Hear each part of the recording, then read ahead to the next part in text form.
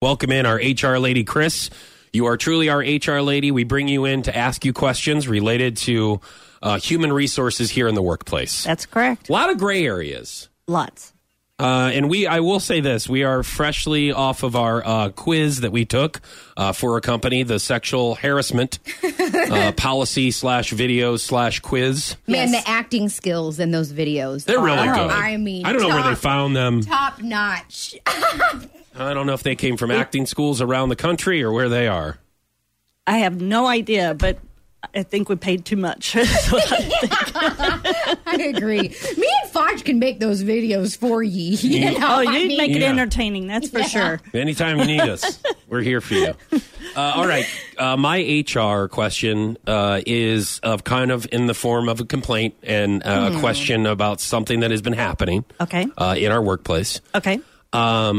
There's been a lot lately that Sarah has been screaming in the workplace. And as you know, her laugh is already loud. We all know that. Her screams are loud because she's so high-strung. A lot of people like to scare Sarah in the office, and they make videos. I have been one to have scared Sarah a couple of times. There was, I believe, last week or the week before, 3 days in a row, I scared her on video.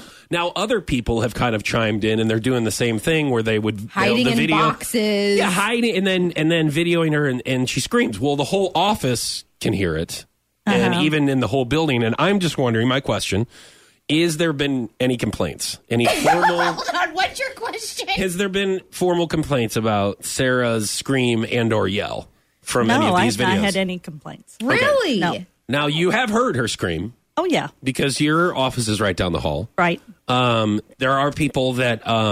There's some people that made comments to her saying that you are disrupting this office, and people are very upset with you.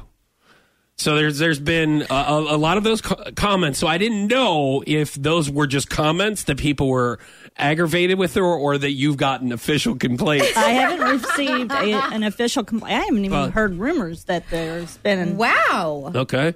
Okay, that's good. So, because I'm like, what do you... I'm sorry that I'm being scared. What do you want me to... what do you want me to do? Yeah.